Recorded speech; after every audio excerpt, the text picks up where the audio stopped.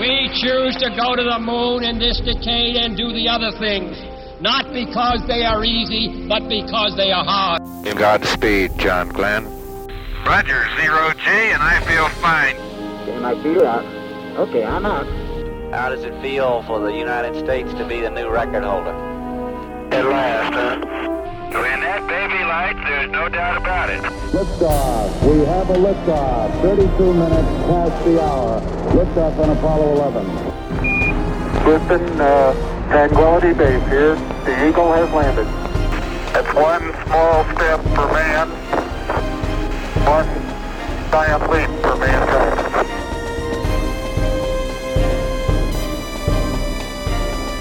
Hello and welcome. This is Michael Annis, and you're listening to episode number 344 of the Space Rocket History Podcast.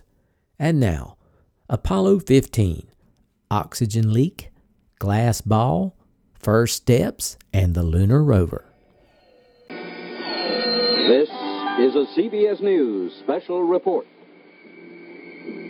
A ride on the moon. The flight of Apollo 15. This morning, astronauts Scott and Irwin take a drive on the moon. Sponsored by orange-flavored and new grape-flavored Tang for spacemen and Earth families.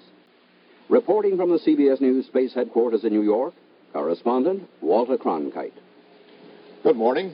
Apollo 15 astronauts, David Scott and Jim Irwin, are up and about on the moon, and they're preparing for their first adventure outside the lunar lander Falcon. They should be leaving the Falcon in just about 25 minutes from now for a long 7-hour walk on the moon, or a ride this time. During the night, they got some of the sound asleep of the mission, about 5 hours of it, but as so often happens when a person is getting a good night's sleep like that, something had to wake them up early. After a good night's sleep, Houston woke the astronauts up an hour early the next morning because of a slight oxygen leak. It was still pitch black inside the lunar module when they turned the lights on and got out of their hammocks. Dave went to the window and raised the shade to let the morning sun in, and lo and behold, as he looked out, still in a morning mind fog, he saw the brilliant lunar surface. Suddenly, a flood of emotions overcame him. They were actually on the moon. "Jim," he said, "raise your blinds. Look out there. It's spectacular." Houston, this is Falcon, go. Roger, good morning, Dave. Waking you up an hour early because we've got a little problem on board we need addressed. When you get a moment to get something to write it down, let me talk to you about it in detail. The problem we're looking at is leak in descent O2, and we're trying to determine whether we got a small cabin leak or a leak in the oxygen system itself. Over.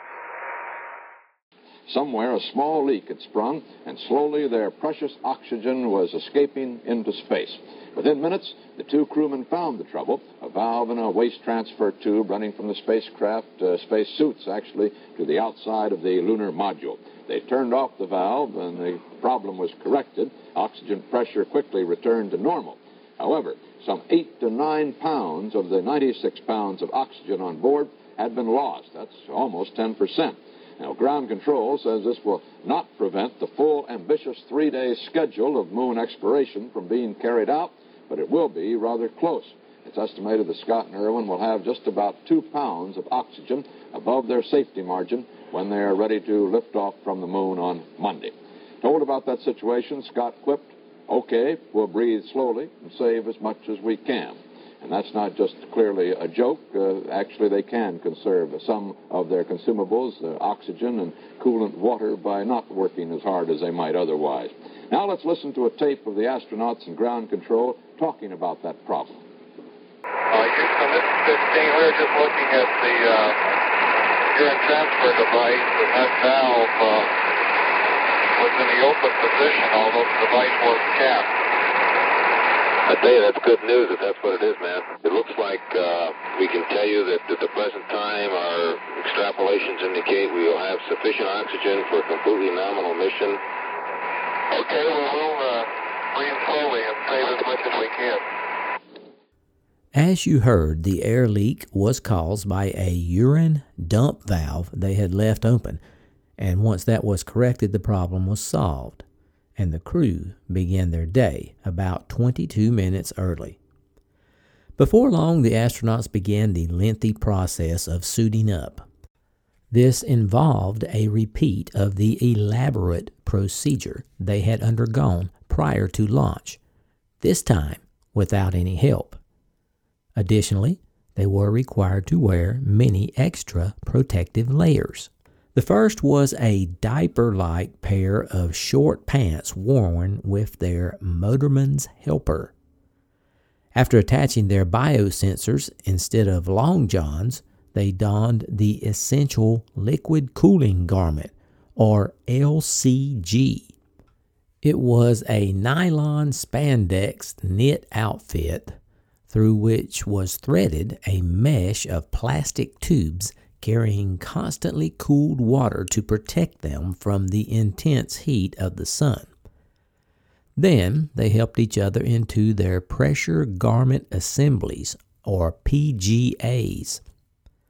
They put outer silicone-soled moon boots on and strapped on their bulky backpacks called Portable Life Support Systems, or PLSS. These contain systems to supply and recycle oxygen for breathing, another system to control suit pressure, and the water for the liquid cooling garment. On top of their clear helmets, they each locked on outer plastic shells fitted with 3 eye shades and both an inner and an outer protective visor to filter ultraviolet and infrared rays. It slightly restricted their lateral vision, but without it, the inner helmet allowed them full visibility. Over their molded gloves, they wore outer thermal gloves.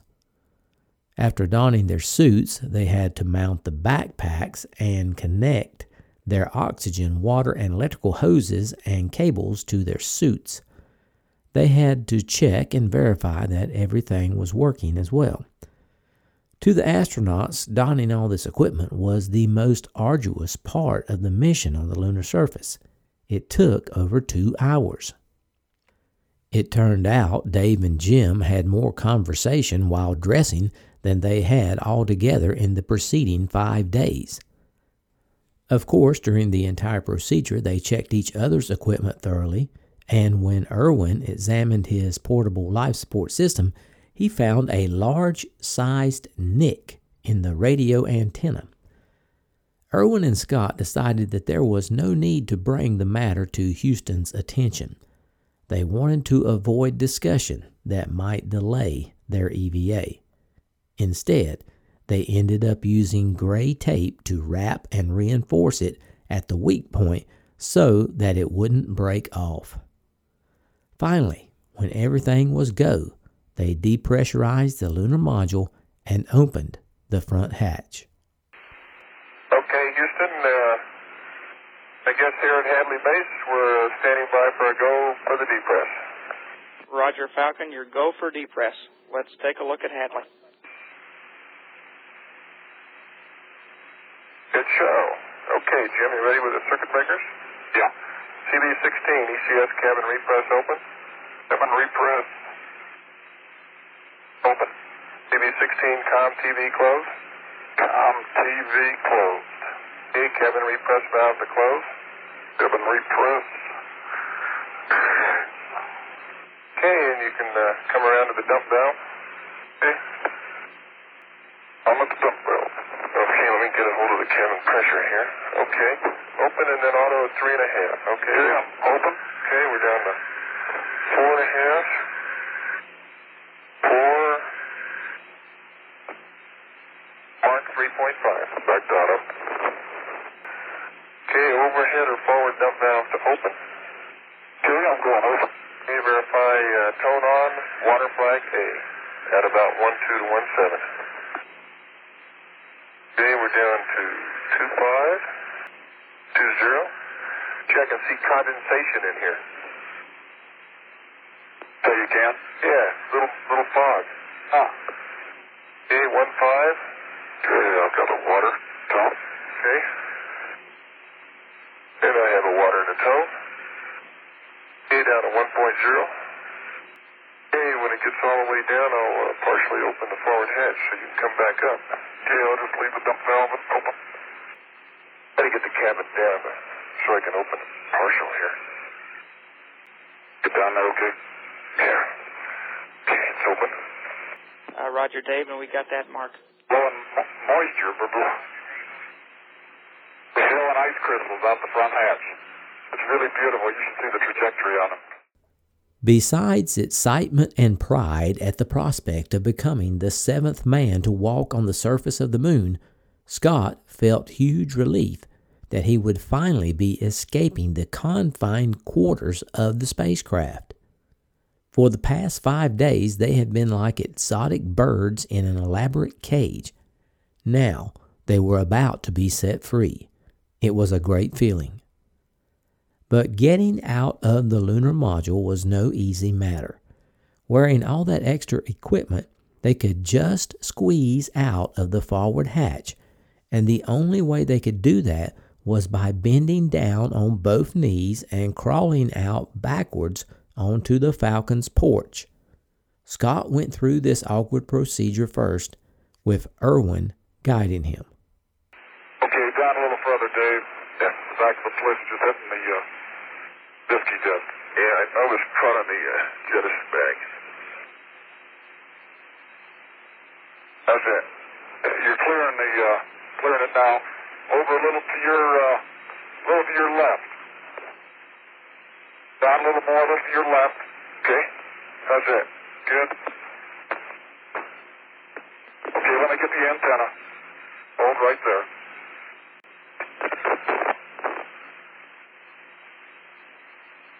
Okay, your antenna is deployed.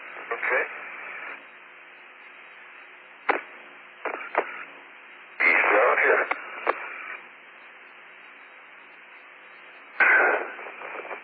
Okay. Okay, let's try the Mesa.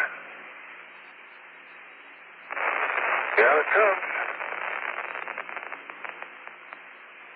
Mesa's down. Okay, Dave, I'm going to put the jet bag in the hatch. Okay.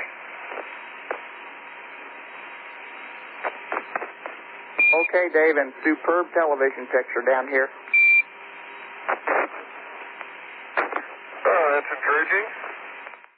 Scott gave little thought to what he would say when he took his first step on lunar soil. But after squeezing free of the front porch and almost hopping down Falcon's open-rung ladder, he was quite certain. Can you make out what we're seeing there, Wally? That looks like the ladder that he'll come down. I think they're seeing the insulation, the orange insulation, gold insulation across the equipment bay. On one of the legs on which that ladder is attached, I think, isn't it? That's it. Houston requesting intermediate cooling. It looks like that long step down from that last ladder run. I think we're sitting here wondering what Dave's immortal quote will be today. Yeah. Okay. Based on the ladder here. Just ought to see his feet coming down that ladder there in just a moment then. Up at the top of the picture on the left-hand side. There he is. Oh, it's great resolution. Hey, look at that. Didn't get the color of the boots. Superb picture. What a picture. Even the gold of the faceplate shows clearly. That's as good as a photograph. Oh.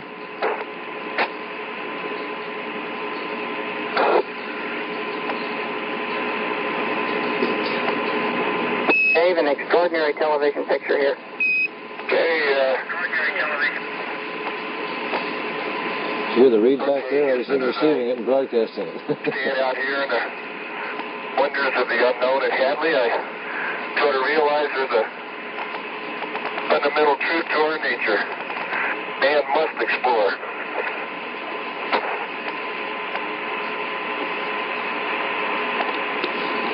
And this is exploration at its greatest.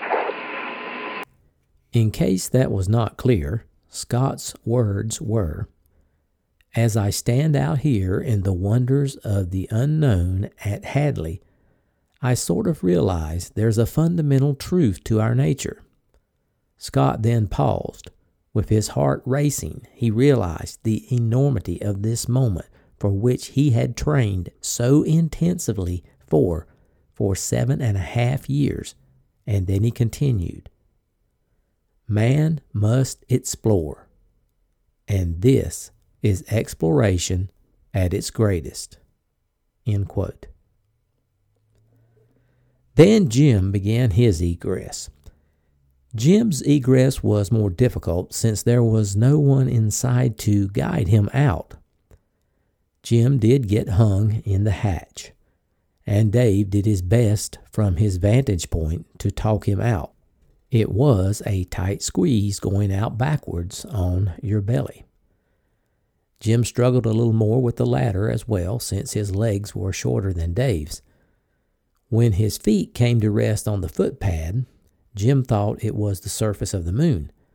But as soon as he put all his weight down, the footpad rotated, and he had to swing around, hanging on to the ladder to keep from going on his back. Dave, I'm going to come on out. What out? Nice. Jim Irwin getting anxious. Sitting up there in the door and ready to come down on the moon's surface. There he comes. Now, Dave's going back up the ladder to see what Jim's problem is. Apparently, he's having a little difficulty getting out of the door. Yeah, boy. I notice Dave seems to be adapting to the 1/6 gravity very well. Yep. Okay, now he's back up. Head down. He's coming. He's up. Attaboy. Okay. Okay, you're clear. Jim, closing the hatch. Oh, it's dirty. Al, after all the times you practiced backing out of that door, why is it so difficult when you get in the lunar environment? Well, I think perhaps the fact that the angle has to be exactly right, Walter, was the problem. It sounded as... And, Jim, I'm going to put a big circle around this glass ball so we don't mess it up. It's pretty neat. You want me to take it as a contingency sample? Yeah, I wish we had... we ought to document it. We won't lose it. But that front pad is really loose, isn't it? This is a big glass ball they saw out of the window of the spacecraft. Let me get your antenna. Yes, he mentioned that last night, Walter. It must have been right in his field of view, and obviously something that's unique. Open this stamp here. Sure, that little fella. It's interesting. We could even tell that Jim didn't have his visor down. Now it's down. The light protector visor. I'll get this glass ball here on why don't you save it? Let's document it. I got a circle around it. Okay, I'm going to move on and get the contingency sample. Roger, Jim. The contingency sample is just a random collection of rocks to be sure that they've got something in case an emergency came up and they had to go back. Reminds me of Sun Valley. Roger, Jim. So that glass ball was large enough for Dave to see from the limb. It has to be unique. Certainly spherical glass has been seen before and collected before, but only in very small spheres. Yes, I gather the geologists down there were very anxious that they get that one right quick before anything happened to it. Yes, being as close to the limb as it is, in the normal movements, they might kick some dust over it or disturb it, so I think it's a good idea to document it right away. You heard Dave, Al Shepard, and Walter Cronkite talk about a glass ball Dave found. This was a type of volcanic material called pyroclastic glass. In order for lava to form a glass rather than to crystallize into mineral grains, it must cool very quickly. This sort of rapid cooling can occur if an explosive volcanic eruption hurls material high above the moon's surface and the material falls back down in the form of small beads. This type of explosive volcanic eruption is also known to occur on Earth and is called a pyroclastic eruption or fire fountain by geologists. Several types of volcanic glass occurred in the Apollo 15 samples, the most common and famous of which was the green glass. This glass was very rich in the element magnesium, which caused the green color. Studies of the green glass indicated that it originated about 400 kilometers below the moon's surface. Pyroclastic glass was also collected on Apollo 17. As Jim reached the bottom of the ladder and nearly fell, his first thoughts on the moon were somewhat less philosophical than Dave's.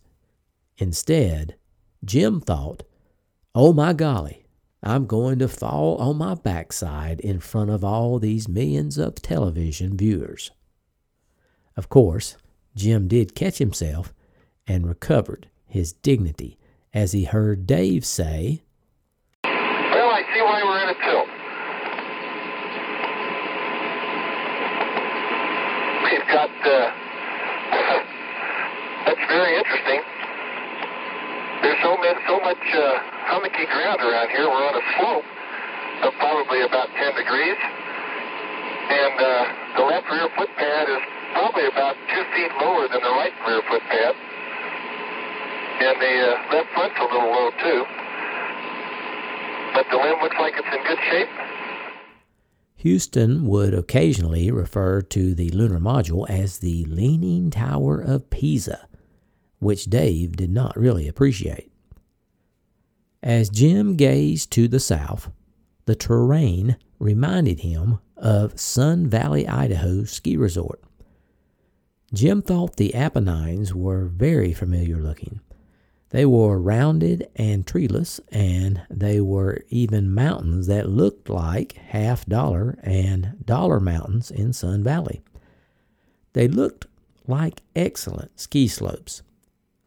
All around them there was soft material about 3 inches deep, just like powdered snow, and they knew that underneath this dust there might be rocks that they could trip over. If they did, it would not be a serious matter because they wouldn't fall very hard. On the moon, Jim only weighed 26 pounds, 50 pounds suited up with all his equipment. On the Earth, he weighed 160 pounds. The suit weighed 60 and the backpack about 80 pounds. So it was a real chore to walk. But on the moon at 1/6 G, it was easy and exhilarating. But the suit restricted movement. That's why they didn't walk with a natural gait. Since they didn't have the weight of their legs available to push against the suit, they were constrained as to how far they could move. Consequently, they just used the ball of their feet to push off. That's why they looked like kangaroos when they walked. They flexed the boot, and that propelled them forward. To Jim, walking on the moon felt just like walking on a trampoline. The same lightness, the same bouncy feeling. Falling down was the same too. If you fall down on a trampoline, you just put your hands out and catch yourself and push yourself back up. You can do the same thing on the moon. The surface, of course, was very soft. The only danger was the possibility of tearing your suit, and that was unlikely. It would take an extremely sharp object to penetrate the layers of the suit. If that happened, you'd have 10 to 20 seconds if the pressure immediately went to zero. If the suit remained above 2.5 psi, you could get back into the spacecraft and repressurize, and you would probably be okay. In total, Dave and Jim both fell down twice while they were on the moon. When this happened, they helped each other up to keep from getting any dustier than they had to. Dirt on the suit absorbed heat from the sun and put a strain on the suit's cooling system. After a little more reconnoitering, it was time to offload the lunar dune buggy, the rover, the first surface transportation ever designed for another planet. Dave and Jim could not wait to take a spin. But before we get to that, Here is a little history and background on this unique vehicle. During the early Apollo years, NASA scientists and engineers anticipated the need for a vehicle to aid the astronauts in exploring the moon.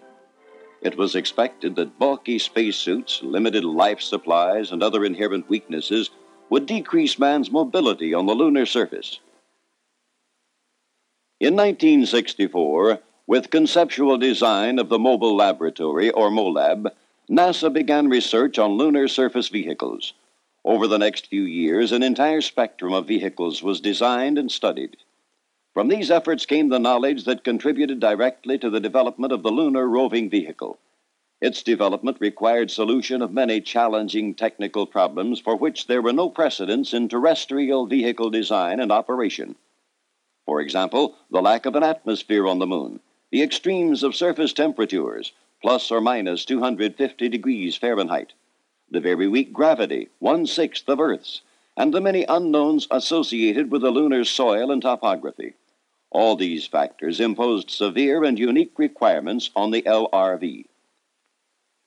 The first manned landing on the moon, Apollo 11, and subsequent missions confirmed the long-recognized need for a lunar vehicle, a vehicle which would allow astronauts to cover more area, to conserve energy and life support materials, to transport additional equipment, and to return with more lunar soil samples. For even before these practical demonstrations, in May of 1969, NASA decided to proceed with the design and development of a lunar roving vehicle. The Marshall Space Flight Center at Huntsville, Alabama, where the Saturn V moon rocket had been developed, was assigned overall direction of the LRV program. Prime contractor was the Boeing Company, using facilities at Huntsville and Kent, Washington. Major subcontractor was GM's Delco Electronics Division in California. The LRV would be a two-man, four-wheeled vehicle, 10 feet 2 inches long, 44 inches high, with a 7.5-foot wheelbase, weighing 460 pounds earth weight, and capable of carrying a total payload of 1,080 pounds. The LRV would have 5 major systems: mobility, crew station, navigation, power, and thermal control. The mobility system, which must be able to cross 12-inch high obstacles and 28-inch diameter craters, consists of the wheels, traction drive, suspension, steering, and drive control electronics. The system was designed, developed, and tested by General Motors. The first assemblies were put through development tests to measure strength, deflection, endurance, and other factors. For example, driven on a rolling road fixture, the wheel assembly was tested under Earth conditions, and later in test chambers reproducing the environmental conditions of the moon. The LRV tires are made of a woven mesh of zinc-coated piano wire, to which titanium threads are riveted in a chevron pattern to keep the wheels from sinking into the soft lunar soil. Long-duration torture testing on this so-called carousel, simulating the lunar surface, verified the durability of the wheel design. The test assembly was supported by springs to relieve most of its weight, thus simulating the 1/6 gravity of the moon. A mobility test unit was used in early phases of development to validate the LRV mobility system. The astronauts participated, as they did in all aspects of LRV development. 2 36-volt silver zinc batteries provide the vehicle's power. Each wheel is individually powered by a 1/4 horsepower electric motor. A highly efficient harmonic drive system, originally developed by the U.S. Shoe Machinery Corporation for other purposes, is used with each motor, eliminating the need for a transmission and its gears. The suspension consists of a damper or shock absorber supported by triangular arms that pass the suspension loads to torsion bars. Other systems were also being developed. For example, a simple navigation system, which would allow astronauts to drive beyond sight of a lunar module and yet be able to return to it by the most direct route. The system works by recording direction and distance traveled from a starting point.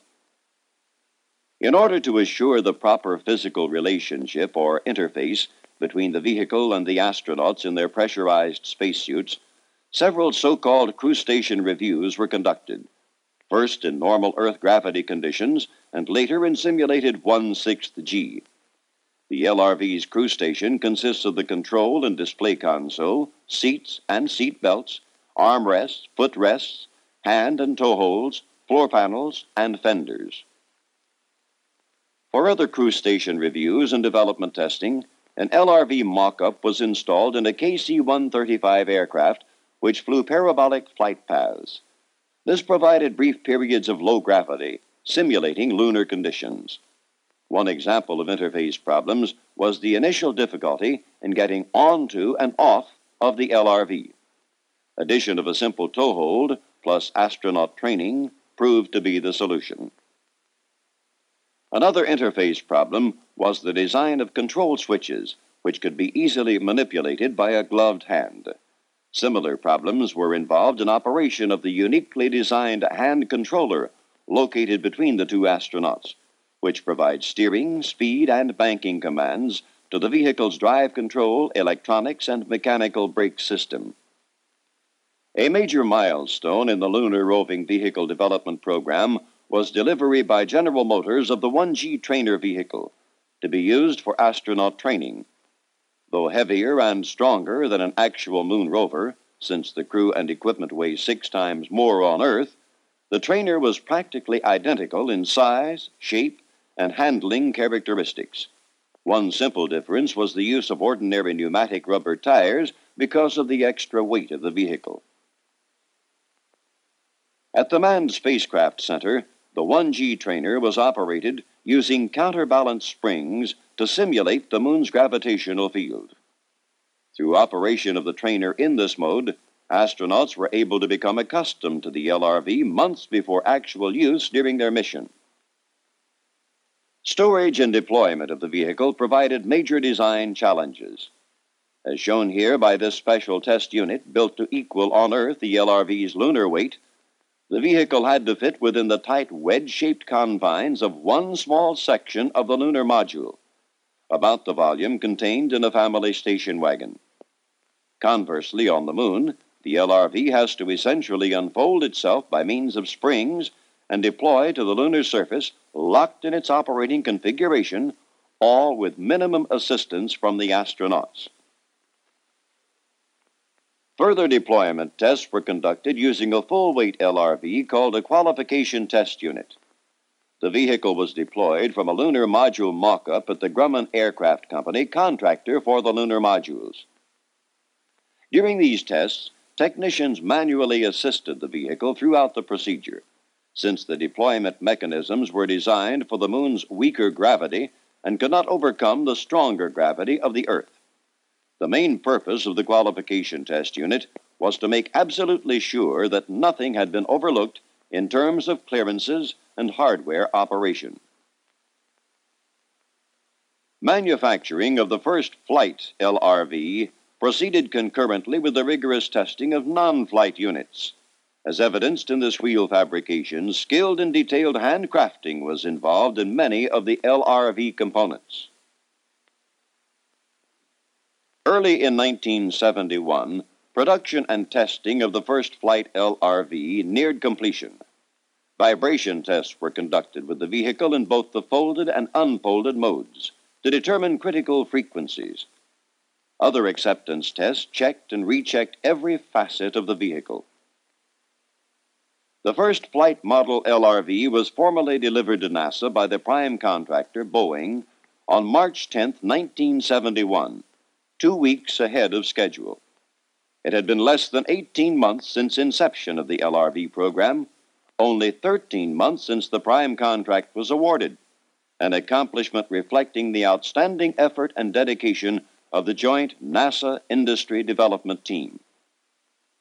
After government acceptance of the vehicle, it was folded, covered, and crated for shipment to the Kennedy Space Center. After delivery to KSC, the vehicle was unfolded and completely checked out again, and another crew station review was conducted. The LRV was then folded for the final time and installed in its flight position inside the lunar module of the Apollo 15 spacecraft, several months before launch. The LRV had received its final go, while the rest of the Apollo and the Saturn V launch vehicle would undergo further checkouts. Then the entire Saturn Apollo vehicle was moved aboard the giant transporter from the vehicle assembly building 3.5 miles to the launch pad, where it would undergo constant check and recheck right up until launch date. On July 26, 1971, Apollo 15, carrying the first lunar roving vehicle aboard, was successfully launched.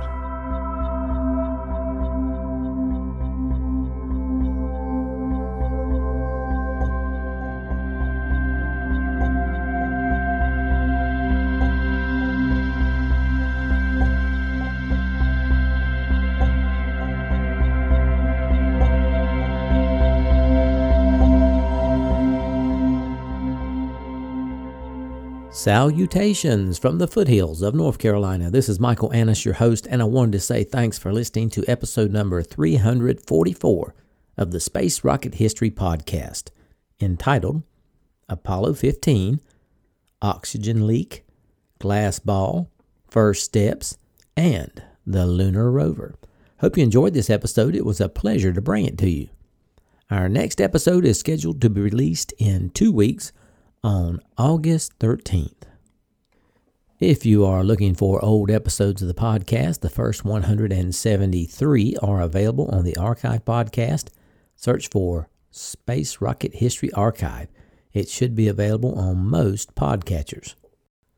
I had some afterthoughts on this episode. First, I want to thank donor Tom M. for supplying the CBS clips. I really enjoyed them, and there are a bunch more where they came from. So thank you very much, Tom. I really appreciate it. If you listen closely to some of those clips, you will also hear Alan Shepard, Arthur C. Clarke, and, of course, Wally Schirra. Now, Arthur C. Clarke, it's possible I could have left him out. I'm not sure whether he's still in there, but he was there commentating with the rest of them anyway. So, who left the urine dump valve open? They lost a good bit of oxygen from that mistake. Not enough to end the mission early, but certainly enough to cut into the reserve. Well, I have it narrowed down to 2 suspects. I got to thinking, do you think once the astronauts were all Fox, they had that discussion? Going something like, did you leave the urine dump valve open, Jim? No, Dave, I didn't do it. Did you? Someone did it, so I wonder who did that. I posted the picture of the green glass that the astronauts collected. To me, this looked more like a clod than a ball or a sphere. But anyway, the pic is posted on the website, spacerockethistory.com. Check that out if you'd like to see it. How about that rover? What an amazing vehicle it was. It was completed only 13 months after the contract was let. I don't think there's any way we can do that today. We will continue next episode with deploying the rover from its suitcase. I wanted to spend some time on the rover since this J mission is the first use of it, and it was a great exploration tool. Now, keep in mind, it is almost impossible to describe in just words how that thing is deployed. So, I am assigning some homework. I want you to go to your web browser, search on Bing for Apollo Lunar Rover Deployment. Click on the Videos tab and you should find a 7-second animation of how it was deployed. 7 seconds of homework, that's not too bad. Now, there are also some better videos that you'll find in those search results. If you want to watch them, I'll give you extra credit. Anyway, watch the video and you will better understand what I'm going to describe on the next episode. I think that is the first homework assignment I have made on this podcast. So remember to do your homework. And finally, there are 2 upcoming space missions I want to recognize. First, the launch of Perseverance is supposed to take place on July 30th. Its mission is to seek signs of habitable conditions on Mars in the ancient past, and also search for signs of past microbial life. The Mars Perseverance rover will include a drill that can collect core samples of the most promising rocks and soils and set them aside in a cache on the surface of Mars. The mission also provides opportunities to gather knowledge and demonstrate technologies that address the challenges of future human expeditions to Mars. These include testing a method for producing oxygen from the Martian atmosphere, identifying other resources such as subsurface water, improving landing techniques, and characterizing weather, dust, and other potential environmental conditions that could affect future astronauts living and working on Mars. This thing even has a helicopter. So this is a very important mission that I will be following. Good luck, NASA. And of course, we don't want to forget that the manned SpaceX Dragon is due to return from the ISS on August 2nd with its crew. Of course, weather will drive that date. If the mission finishes according to plan, it will set the stage for SpaceX to regularly ferry astronauts to and from the ISS. Full end-to-end success would restore human spaceflight in the U.S. for the first time since the Space Shuttle program ended in 2011. Godspeed, SpaceX and NASA. Okay, if you are enjoying the podcast without commercial interruption and are financially able, please consider supporting the podcast. For over 7 years, we have been entirely listener-supported. To contribute, go to the homepage spacerockethistory.com and click on the orange donate button or the Patreon link. Over the last fortnight, we had several new contributions. I would like to thank Stuart C. from Hawaii, who donated at the Orion level and earned a moon emoji. Sven B. from Australia donated at the Orion level and earned a rocket emoji. Chris M. from the UK donated at the Soyuz level. Michael P. pledged on Patreon at the Salyut Skylab level and earned a rocket emoji. Robin P. from Switzerland donated at the Apollo level and earned a rocket emoji. Andrej S. from the Czech Republic sent in another donation and moved to the Gemini level. John O. pledged on Patreon at the Apollo level. Stephen S. pledged on Patreon at the Apollo level. Greg G. from Rhode Island pledged on Patreon at the Mercury level. Our Patreon donors have reached 249. Our goal, of course, is to reach 300 by the end of the year. Now, what usually happens this time of month on Patreon is supporters' credit cards expire and we lose some donors. We sometimes get those donors back. So if you think your credit card is about to expire on Patreon, give that a quick check. We would appreciate that. Our total donors for 2020 have reached 369 with a goal of reaching 500 by the end of the year. Now, here's Mrs. SRH with this episode's donor giveaway. Thanks, Mike. Hello, friends.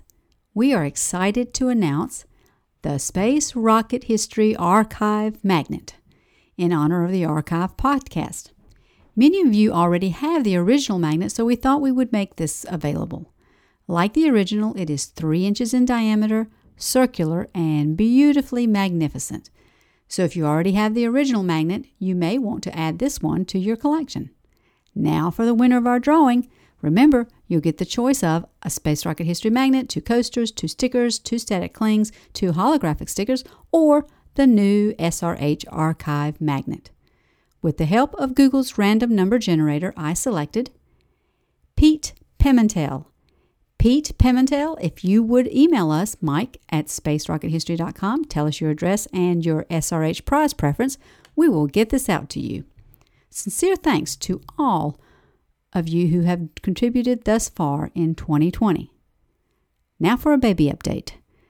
I imagine some of you thought I was announcing the arrival of our granddaughter instead of the new magnet, and we thought she was arriving Saturday before last.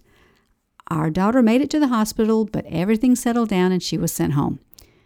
Our newest grandchild has not made her appearance yet, and we are all on pins and needles waiting anxiously. Our daughter is between weeks 35 and 36 now and is being closely monitored because of complications with her previous pregnancy. We are very thankful that all things are good so far. I will be really surprised if our new granddaughter is not here by the next episode. Thank you for all your good wishes and prayers. We really appreciate it. My sources for this episode were NASA, Two Sides of the Moon by David Scott, A Man on the Moon by Andrew Chaikin, To Rule the Night by Jim Irwin, Falling to Earth by Al Worden, Failure's Not an Option by Gene Kranz, Apollo 15 Lunar Surface Journal, Internet Archive, CBS News, and Wikipedia. And that is all we have for this episode. I'll try to have episode 345 posted by Thursday, August 13th. Stay healthy, everyone, and so long for now. Oh, and don't forget your homework.